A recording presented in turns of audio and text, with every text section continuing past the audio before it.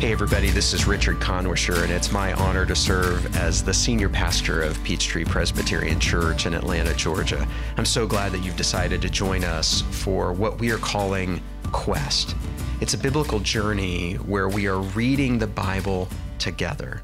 The ultimate search where we find out that God is actually searching for us. Many people have attempted to read the Bible from cover to cover, and what we find is that many people start out with great hope and don't make it to the end of the quest. We hope that this year will be different for you. Instead of trying to read the entire Bible in terms of every word and every page, we've highlighted the key chapters, and with only about 30 minutes or so per week worth of reading, we know that you will get the whole arc of the story, and that everything you read after that will have more meaning and depth and significance and beauty and wonder. And so we're glad that you're joining us on this quest. What we will do is we will read each week's portion of it, because we know that so many of you are busy and might not have time to sit down and to read it with your own eyes. And what's interesting about this, as you potentially listen to this in your car, or while you're washing the dishes in the kitchen, or while you're on a morning walk or exercise routine, is that the Bible was intentionally and originally meant to be heard. For most of human history, the Bible was spoken aloud and repeated and repeated. And so we hope that with this podcast, you will get to hear each week's worth of reading, and that you ask questions and you explore and you go back and you look deeper. I know that my Bible quest has been a lifelong journey, and that my hunger for God only continues to grow throughout the years. And so we're grateful that you're with us. And if you want to find out more information or get more resources on the reading, go to peachtreechurch.com/quest. And now, for today's reading, listen to the word of the Lord. The book of Esther is set in the time when God's people had been taken into exile, first into Babylon, and then Babylon was defeated and became part of the Persian Empire. The Jews are in the vast minority in Persia. This book explains the origins of the holiday of Purim, which is named for the word pur, meaning lots, as in to cast lots. The act of casting lots in the ancient world was a way to give God the decision to make. Whenever you hear the words in this book that someone won the favor of another, or that it just so happened, you should remember that God is behind the scenes, weighing in and shaping events for Esther and her people. Esther chapter 1. This is what happened during the time of Xerxes, the Xerxes who ruled over 127 provinces, stretching from India to Kush in the Upper Nile area. At that time, King Xerxes reigned from his royal throne in the citadel of Susa. And in the 3rd year of his reign, he gave a banquet for all his nobles and officials. The military leaders of Persia and Media, the princes, and the nobles of the provinces were present. For a full 180 days, he displayed the vast wealth of his kingdom and the splendor and glory of his majesty. When these days were over, the king gave a banquet lasting 7 days in the enclosed garden of the king's palace for all the people from the least to the greatest who were in the citadel of Susa. The garden had hangings of white and blue linen, fastened with cords of white linen and purple material to silver rings on marble pillars. There were couches of gold and silver on a mosaic pavement of porphyry, marble, mother of pearl, and other costly stones. Wine was served in goblets of gold, each one different from the other, and the royal wine was abundant, in keeping with the king's liberality. By the king's command, each guest was allowed to drink with no restrictions, for the king instructed all the wine stewards to serve each man what he wished. Queen Vashti also gave a banquet for the women in the royal palace of King Xerxes.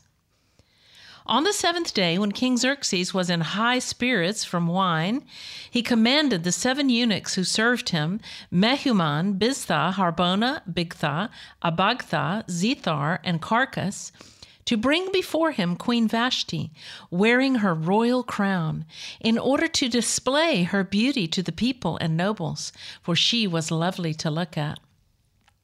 But when the attendants delivered the king's command, Queen Vashti refused to come. Then the king became furious and burned with anger. Since it was customary for the king to consult experts in matters of law and justice, he spoke with the wise men who understood the times and were closest to the king: Karshena, Shethar, Admatha, Tarshish, Meres, Marsena, and Memucan, the 7 nobles of Persia and Media, who had special access to the king and were highest in the kingdom. "According to law, what must be done to Queen Vashti?" he asked. "She has not obeyed the command of King Xerxes that the eunuchs have taken to her." Then Memucan replied in the presence of the king and the nobles, "Queen Vashti has done wrong, not only against the king, but also against all the nobles and the peoples of all the provinces of King Xerxes. For the queen's conduct will become known to all women, and so they will despise their husbands and say, 'King Xerxes commanded Queen Vashti to be brought before him, but she would not come.' This very day, the Persian and Median women of the nobility who have heard about the queen's conduct will respond to all the king's nobles in the same way. There will be no end of disrespect and discord. Therefore, if it pleases the king, let him issue a royal decree, and let it be written in the laws of Persia and Media, which cannot be repealed, that Vashti is never again to enter the presence of King Xerxes. Also, let the king give her royal position to someone else who is better than she. Then, when the king's edict is proclaimed through all his vast realm, all the women will respect their husbands, from the least to the greatest." The king and his nobles were pleased with this advice, so the king did as Memucan proposed. He sent dispatches to all parts of the kingdom, to each province in its own script, and to each people in their own language, proclaiming that every man should be ruler over his own household, using his native tongue. Esther, chapter 2. Later, when King Xerxes' fury had subsided, he remembered Vashti and what she had done and what he had decreed about her. Then the king's personal attendants proposed, "Let a search be made for beautiful young virgins for the king. Let the king appoint commissioners in every province of his realm to bring all these beautiful young women into the harem at the citadel of Susa. Let them be placed under the care of Hegai, the king's eunuch, who is in charge of the women, and let beauty treatments be given to them. Then let the young woman who pleases the king be queen instead of Vashti." This advice appealed to the king, and he followed it. Now there was in the citadel of Susa a Jew of the tribe of Benjamin, named Mordecai, son of Jair, the son of Shimei, the son of Kish, who had been carried into exile from Jerusalem by Nebuchadnezzar, king of Babylon, among those taken captive with Jehoiachin, king of Judah. Mordecai had a cousin named Hadassah, whom he had brought up because she had neither father nor mother. This young woman, who was also known as Esther, had a lovely figure and was beautiful. Mordecai had taken her as his own daughter when her father and mother died. When the king's order and edict had been proclaimed, many young women were brought to the citadel of Susa and put under the care of Hegai. Esther also was taken to the king's palace and entrusted to Hegai, who had charge of the harem. She pleased him and won his favor. Immediately he provided her with her beauty treatments and special food. He assigned to her 7 female attendants selected from the king's palace and moved her and her attendants into the best place in the harem. Esther had not revealed her nationality and family background because Mordecai had forbidden her to do so. Every day he walked back and forth near the courtyard of the harem to find out how Esther was and what was happening to her. Before a young woman's turn came to go into King Xerxes, she had to complete 12 months of beauty treatments prescribed for the women, 6 months with oil of myrrh, and 6 with perfumes and cosmetics. And this is how she would go to the king.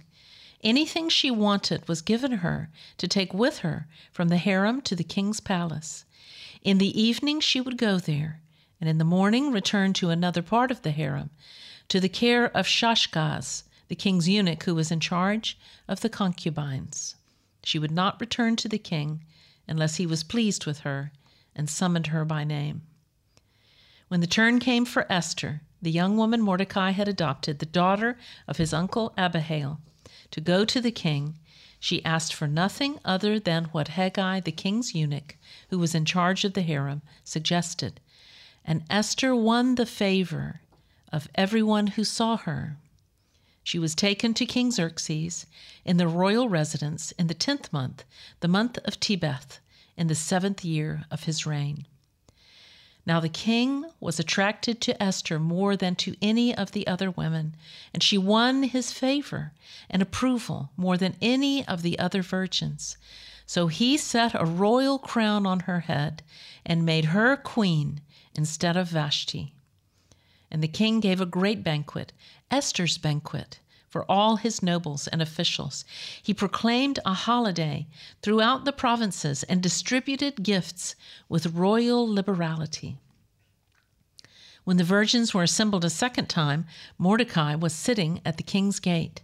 But Esther had kept secret her family background and nationality, just as Mordecai had told her to do, for she continued to follow Mordecai's instructions, as she had done when he was bringing her up. During the time Mordecai was sitting at the king's gate, Bigthana and Teresh, two of the king's officers who guarded the doorway, became angry and conspired to assassinate King Xerxes. But Mordecai found out about the plot and told Queen Esther, who in turn reported it to the king, giving credit to Mordecai. And when the report was investigated and found to be true, the two officials were impaled on poles. All this was recorded in the book of the Annals in the presence of the king. Esther chapter 3. After these events, King Xerxes honored Haman, son of Hammedatha, the Agagite, elevating him and giving him a seat of honor higher than that of all the other nobles. All the royal officials at the king's gate knelt down and paid honor to Haman, for the king had commanded this concerning him. But Mordecai would not kneel down or pay him honor. Then the royal officials at the king's gate asked Mordecai, "Why do you disobey the king's command?" Day after day they spoke to him, but he refused to comply. Therefore they told Haman about it to see whether Mordecai's behavior would be tolerated, for he had told them he was a Jew. When Haman saw that Mordecai would not kneel down or pay him honor, he was enraged. Yet having learned who Mordecai's people were, he scorned the idea of killing only Mordecai. Instead, Haman looked for a way to destroy all Mordecai's people, the Jews, throughout the whole kingdom of Xerxes. In the 12th year of King Xerxes, in the first month, the month of Nisan, the pur, that is the lot, was cast in the presence of Haman to select a day and month, and the lot fell on the 12th month, the month of Adar. Then Haman said to King Xerxes, "There is a certain people dispersed among the peoples in all the provinces of your kingdom who keep themselves separate. Their customs are different from those of all the other people, and they do not obey the king's laws. It is not in the king's best interest to tolerate them. If it pleases the king, let a decree be issued to destroy them, and I will give 10,000 talents of silver to the king's administrators for the royal treasury." So the king took his signet ring from his finger and gave it to Haman, son of Hammedatha, the Agagite, the enemy of the Jews. "Keep the money," the king said to Haman, "and do with the people as you please." Then on the 13th day of the first month, the royal secretaries were summoned. They wrote out in the script of each province and in the language of each people all Haman's orders to the king's satraps, the governors of the various provinces, and the nobles of the various peoples. These were written in the name of King Xerxes himself and sealed with his own ring.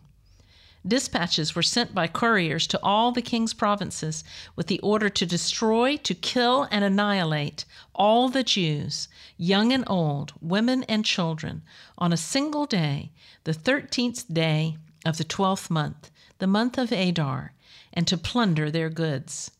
A copy of the text of the edict was to be issued as law in every province and made known to the people of every nationality so they would be ready for that day. Then the couriers went out, spurred on by the king's command, and the edict was issued in the citadel of Susa. The king and Haman sat down to drink, but the city of Susa was bewildered. Esther chapter 4. When Mordecai learned of all that had been done, he tore his clothes, put on sackcloth and ashes, and went out into the city, wailing loudly and bitterly. But he went only as far as the king's gate, because no one clothed in sackcloth was allowed to enter it.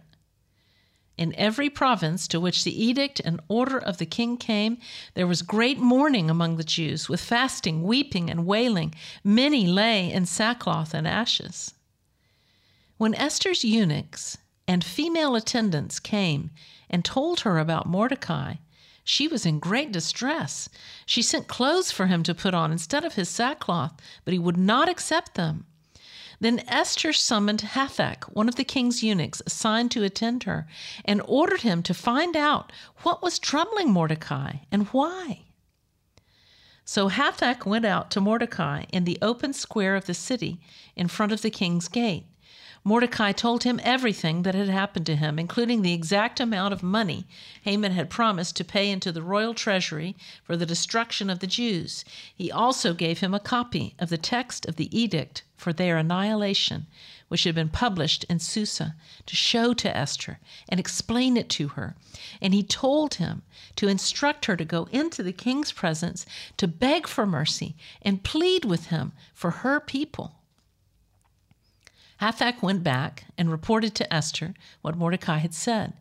Then she instructed him to say to Mordecai, "All the king's officials and the people of the royal provinces know that for any man or woman who approaches the king in the inner court without being summoned, the king has but one law, that they be put to death unless the king extends the gold scepter to them and spares their lives. But 30 days have passed since I was called to go to the king." When Esther's words were reported to Mordecai, he sent back this answer: "Do not think that because you are in the king's house, you alone of all the Jews will escape. For if you remain silent at this time, relief and deliverance for the Jews will arise from another place, but you and your father's family will perish.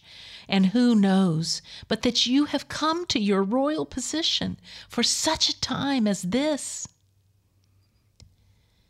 Then Esther sent this reply to Mordecai: "Go, gather together all the Jews who are in Susa and fast for me. Do not eat or drink for 3 days, night or day. I and my attendants will fast as you do. When this is done, I will go to the king, even though it is against the law. And if I perish, I perish." So Mordecai went away and carried out all of Esther's instructions. On the 3rd day, Esther put on her royal robes and stood in the inner court of the palace, in front of the king's hall. The king was sitting on his royal throne in the hall, facing the entrance.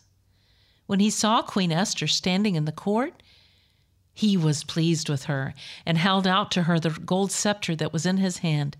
So Esther approached and touched the tip of the scepter. Then the king asked, "What is it, Queen Esther?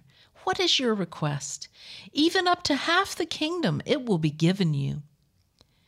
"If it pleases the king," replied Esther, "let the king, together with Haman, come today to a banquet I have prepared for him." "Bring Haman at once," the king said, "so that we may do what Esther asks." So the king and Haman went to the banquet Esther had prepared. As they were drinking wine, the king asked again to Esther, "Now, what is your petition? It will be given you. And what is your request? Even up to half the kingdom, it will be granted." Esther replied, My petition and my request is this. If the king regards me with favor, and if it pleases the king to grant my petition and fulfill my request, let the king and Haman come tomorrow to the banquet I will prepare for them. Then I will answer the king's question." So Haman went out that day happy and in high spirits. But when he saw Mordecai at the king's gate and observed that he neither rose nor showed fear in his presence, he was filled with rage against Mordecai. Nevertheless, Haman restrained himself and went home. Calling together his friends and Zeresh, his wife, Haman boasted to them about his vast wealth, his many sons, and all the ways the king had honored him, and how he had elevated him above all the other nobles and officials. "And that's not all," Haman added. "I'm the only person Queen Esther invited to accompany the king to the banquet she gave, and she has invited me along with the king tomorrow. But all this gives me no satisfaction as long as I see that Jew Mordecai sitting at the king's gate." His wife Zeresh and all his friends said to him, "Have a pole set up, reaching to a height of 50 cubits, that's 75 feet, and ask the king in the morning to have Mordecai impaled on it. Then go with the king to the banquet and enjoy yourself." This suggestion delighted Haman, and he had the pole set up. Esther chapter 6. That night, the king could not sleep. So he ordered the book of the Chronicles, the record of his reign, to be brought in and read to him. It was found recorded there that Mordecai had exposed Bigthana and Teresh, two of the king's officers who guarded the doorway, who had conspired to assassinate King Xerxes. "What honor and recognition has Mordecai received for this?" the king asked. "Nothing has been done for him," his attendants answered. The king said, "Who is in the court?" Now Haman had just entered the outer court of the palace to speak to the king about impaling Mordecai on the pole he had set up for him. His attendants answered, "Haman is standing in the court." "Bring him in," the king ordered. When Haman entered, the king asked him, "What should be done for the man the king delights to honor?" Now Haman thought to himself, "Who is there that the king would rather honor than me?" So he answered the king, "For the man the king delights to honor, have them bring a royal robe the king has worn, and a horse the king has ridden, one with a royal crest placed on its head. Then let the robe and horse be entrusted to one of the king's most noble princes.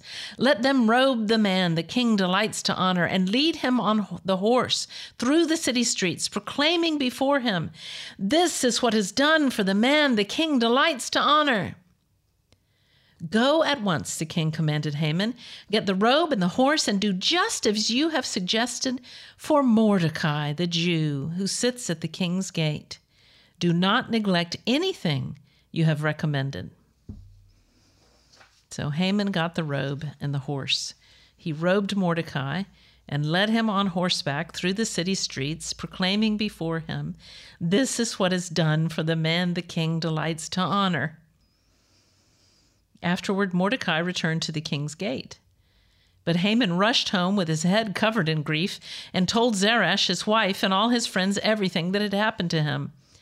His advisors and his wife Zeresh said to him, "Since Mordecai, before whom your downfall has started, is of Jewish origin, you cannot stand against him. You will surely come to ruin."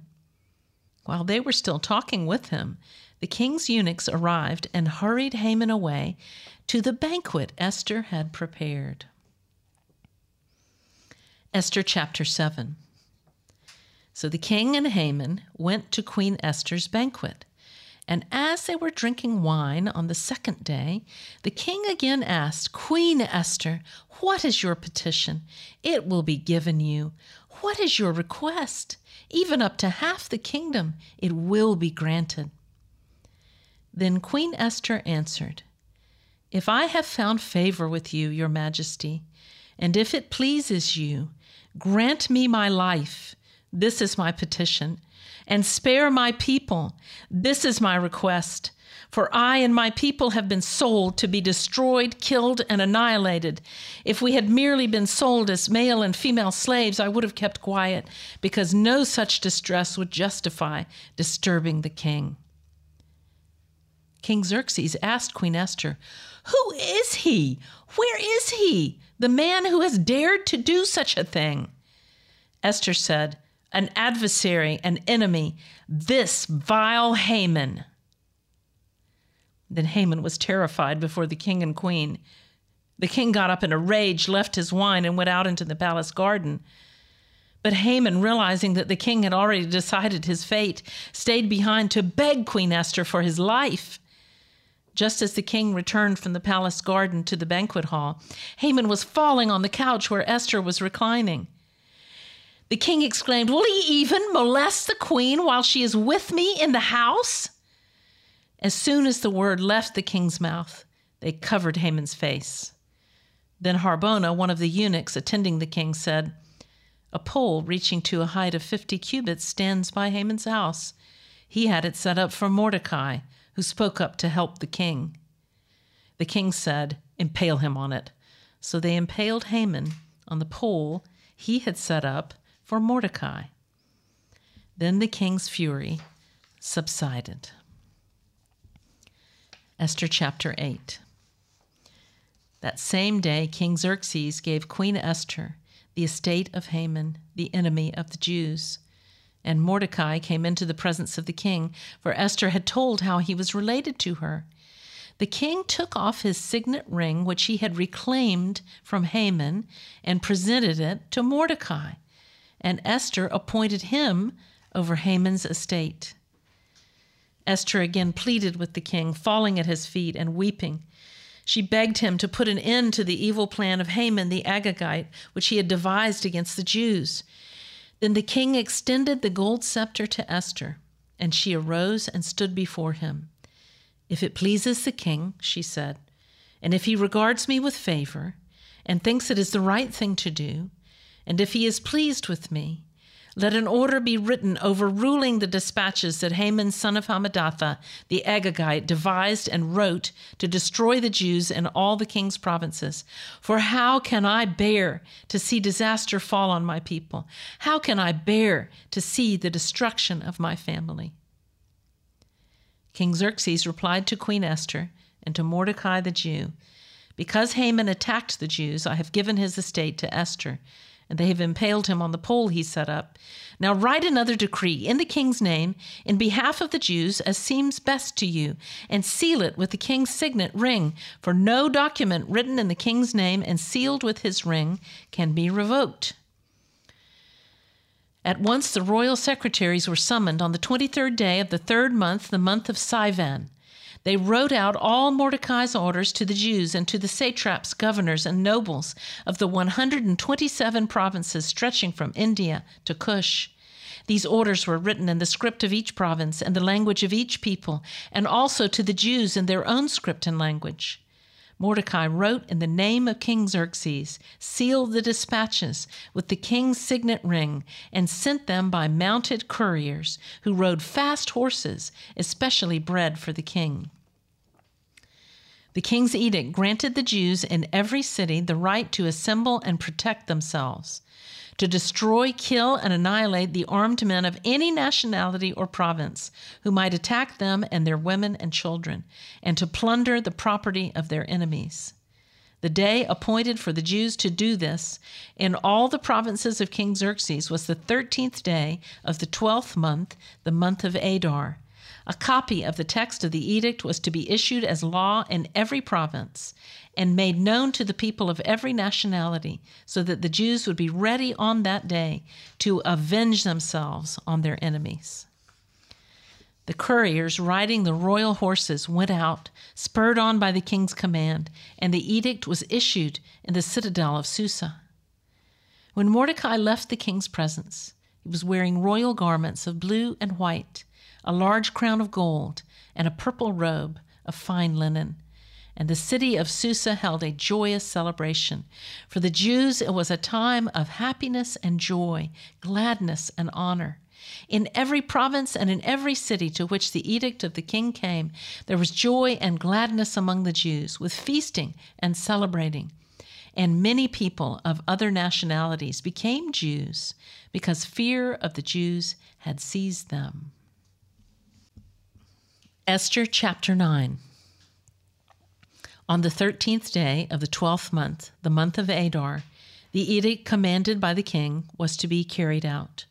On this day, the enemies of the Jews had hoped to overpower them, but now the tables were turned, and the Jews got the upper hand over those who hated them.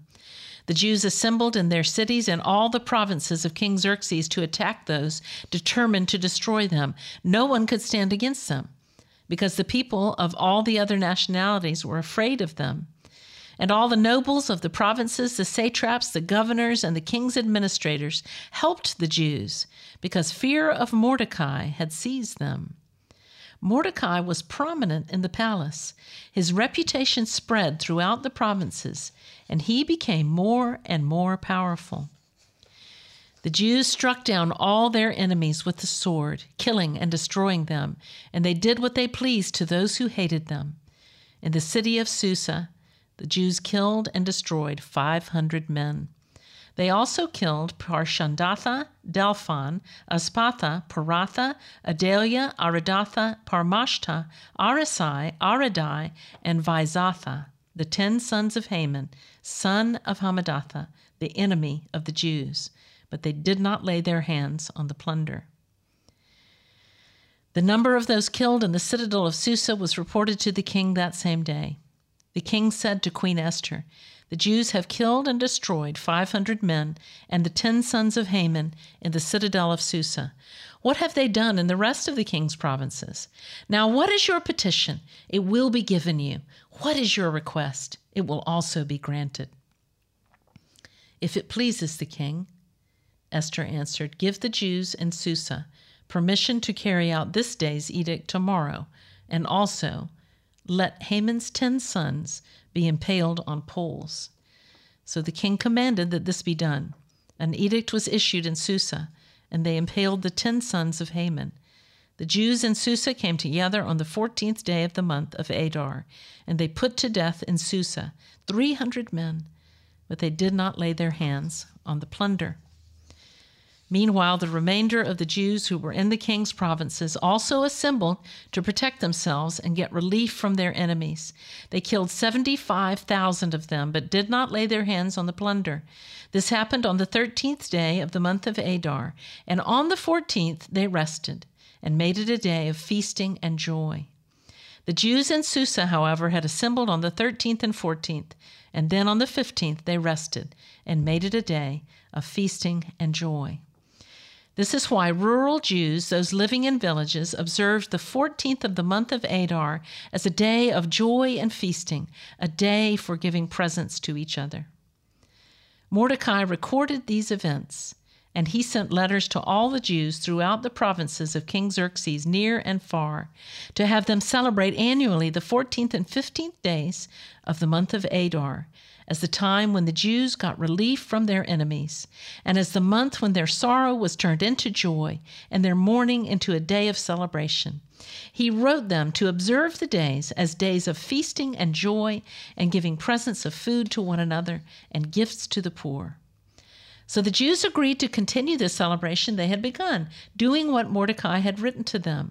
For Haman, son of Hammedatha, the Agagite, the enemy of all the Jews, had plotted against the Jews to destroy them, and had cast the poor, that is the lot, for their ruin and destruction. But when the plot came to the king's attention, he issued written orders that the evil scheme Haman had devised against the Jews should come back onto his own head, and that he and his sons should be impaled on poles. Therefore these days were called Purim, from the word pur. Pur means lots, as in to cast lots. Because of everything written in this letter and because of what they had seen and what had happened to them, the Jews took it on themselves to establish the custom that they and their descendants and all who joined them should without fail observe these 2 days every year in the way described and at the time appointed. These days should be remembered and observed in every generation by every family and in every province and in every city. And these days of Purim should never fail to be celebrated by the Jews, nor should the memory of these days die out among their descendants. So Queen Esther, daughter of Abihail, along with Mordecai the Jew, wrote with full authority to confirm this second letter concerning Purim.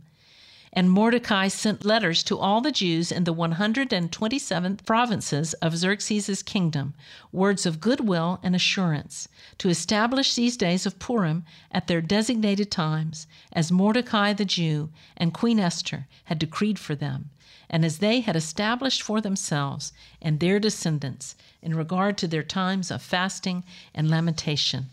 Esther's decree confirmed these regulations about Purim, and it was written down in the records. Psalm 88. Lord, you are the God who saves me. Day and night I cry out to you. May my prayer come before you. Turn your ear to my cry. I am overwhelmed with troubles, and my life draws near to death. I am counted among those who go down to the pit. I am like one without strength. I am set apart with the dead, like the slain who lie in the grave, whom you remember no more, who are cut off from your care. You have put me in the lowest pit, in the darkest depths. Your wrath lies heavily on me. You have overwhelmed me with all your waves. You have taken from me my closest friends and have made me repulsive to them. I am confined and cannot escape. My eyes are dim with grief. I call to you, Lord, every day. I spread out my hands to you. Do you show your wonders to the dead? Do their spirits rise up and praise you? Is your love declared in the grave, your faithfulness in destruction? Are your wonders known in the place of darkness, or your righteous deeds in the land of oblivion? But I cry to you for help, Lord. In the morning my prayer comes before you. Why, Lord, do you reject me and hide your face from me? From my youth I have suffered and been close to death. I have borne your terrors and am in despair. Your wrath has swept over me. Your terrors have destroyed me. All day long they surround me like a flood.